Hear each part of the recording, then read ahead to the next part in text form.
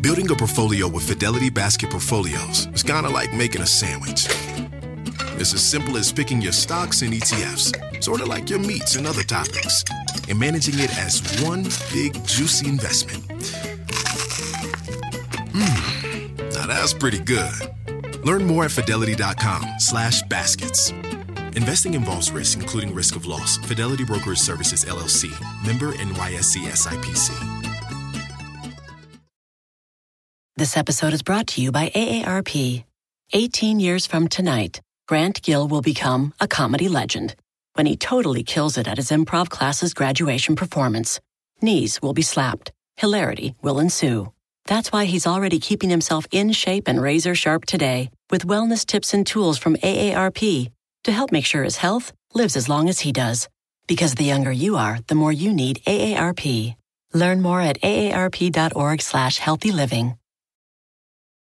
I'll be back with a regular episode next week, but today I want to introduce a brand new podcast that I think you're really going to like. Most of us don't do our best work alone. Having someone to balance out your weaknesses and push you to achieve more can really be helpful when you're going after a goal. And some of the top minds in business got to where they are with the help of a partner.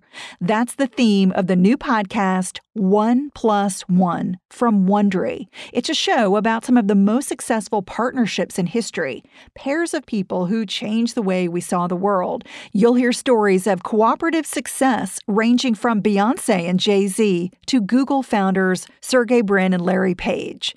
Hosts Rico Galliano and Faith Salie chart the ups and downs of these partnerships and discuss their extraordinary legacies. You're about to hear a preview of the first episode of the series, which focuses on a couple of guys you may have heard of, John Lennon and Paul McCartney.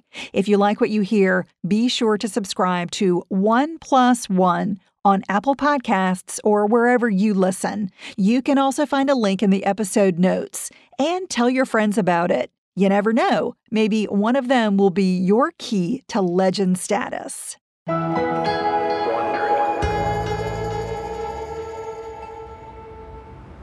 It's January 1967 in London, England.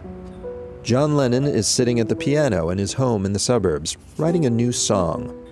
It's based on a newspaper account of a young socialite named Tara Brown, killed in a car crash. John comes up with something he thinks will work. But John's having trouble finishing the song. So he heads on over to Paul's house, just a few blocks from Abbey Road. Together, they finish John's verses and round out the tune by adding a fragment from one of Paul's, an old number he'd never managed to use.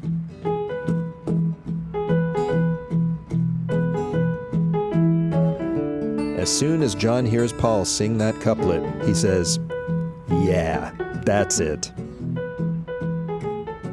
This is how John and Paul write music, quickly, intuitively, finishing each other's ideas. Sometimes they have trouble remembering who wrote what. That's how closely they work together. But they're not done with this song yet. They want to make it wilder, more avant-garde. Abbey Road Studios, February 10th, 1967. And the Beatles, the most famous band in the world, are throwing a party. Mick Jagger and Keith Richards are there. So is Marianne Faithfull and Graham Nash. Oh, and a 40-piece orchestra, dressed in tuxedos, clown noses, and rubber bald caps. The bizarre attire is meant to loosen the buttoned-up, classically trained musicians, so they'll deliver what Paul wants. We'd like you to do some freeform improvisation. The orchestra is confused by the request. They want to please him. After all, he's Paul McCartney. But classical musicians don't really do freeform improvisation. Producer George Martin steps in. Okay, we don't want complete freeform. We want each individual musician to climb from lowest note to highest at his own pace. The orchestra nods. They try over and over to do what they're asked. John, dressed in a crushed velvet jacket and sipping wine from a teacup, watches from the sidelines. He wrote most of the song, but he's fine letting Paul coax the orchestra into performing what John calls an orgasm of sound. Paul tries to make John's concept come alive. urging the musicians to randomly play an ascending scale, growing louder until they climax on the same chord. On the 8th try, they finally nail it. Everyone knows they've just witnessed something special. As their songwriting grows more ambitious, John and Paul fall easily into these distinct roles. John, the conceptualizer, the big thinker. Paul, the arranger, the craftsman. I saw the photograph. On May 26, 1967, the 5-minute, 12-second A Day in the Life is released as the final track on Sgt. Pepper's Lonely Hearts Club Band. He didn't notice that the lights had changed. The album's immediately hailed as a masterpiece. A half-century later, Rolling Stone will still consider it the greatest album of all time. No one can guess where the Beatles will go next, or that their partnership, which seems so strong, is already starting to crumble.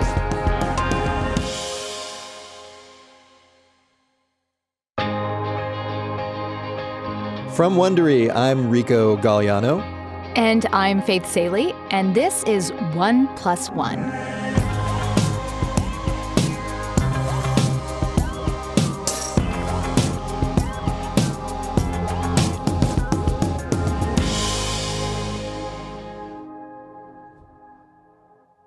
Imagine you have a dream, an ambition, but you always feel like you're missing something. A piece of the puzzle you just can't put your finger on. But then you meet someone, a collaborator, a kindred spirit, or even a rival, a person that dares you, maybe drives you to create something really inspiring. That chemistry of two people in a singular pursuit allows you to achieve the success and fame you never could have on your own. Together, you make a mark on the world. When you get right down to it, every collaboration is a love story with sparks when two great minds collaborate and compete. These kind of partnerships are what this series is all about. In upcoming episodes, we'll be sharing stories of power couples from technology and sports and science, and you'll learn amazing things about them and their legacies. But today, the world of music. Indeed. Some of the greatest collaborative pairs have been songwriters. Think of Rodgers and Hammerstein, George and Ira Gershwin. Somehow when it comes to crafting... Salt and Peppa? We should do a Salt and Peppa series.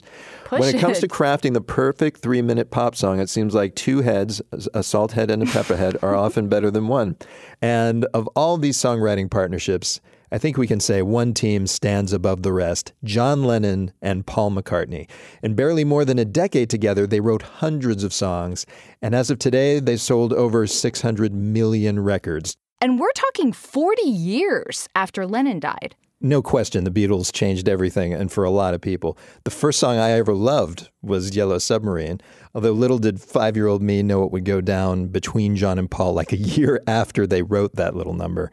In fact, from when they met in Liverpool to when they conquered the pop world, I can tell you there was more than a little drama. Oh yes, you can tell us, because you're going to tell us about it for the next 6 episodes. That's right. Take it away, Rico.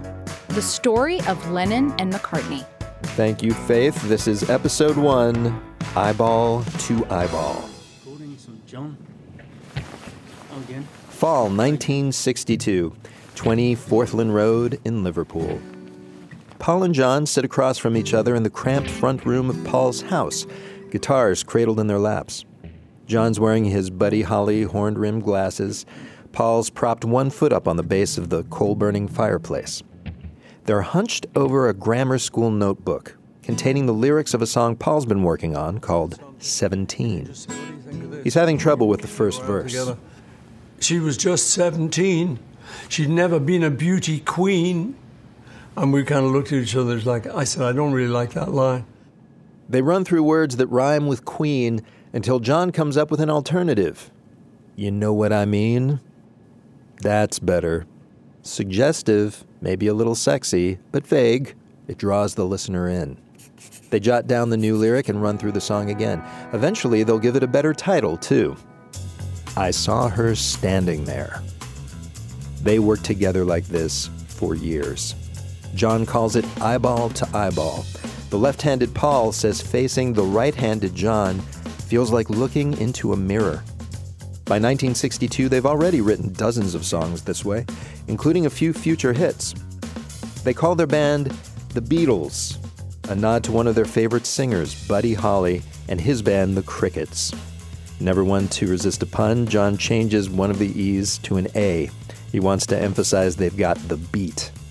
But what's really going to make the Beatles stand out from scores of local bands performing covers are the songs John and Paul are writing.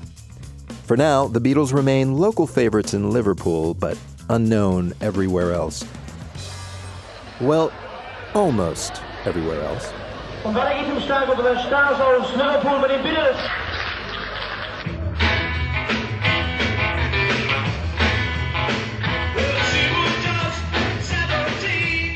In the summer of 1960, a Liverpool promoter is shipping local bands to Hamburg, Germany. Rock and roll has caught fire over there, and there's huge demand for bands that can sing Elvis Presley and Chuck Berry covers in good English.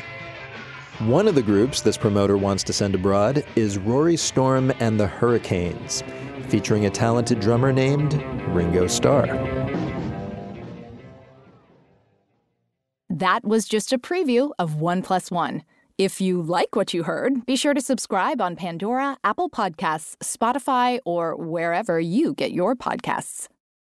Reese's Peanut Butter Cups are the greatest, but let me play devil's advocate here. Let's see. So, no, that's a good thing. That's definitely not a problem.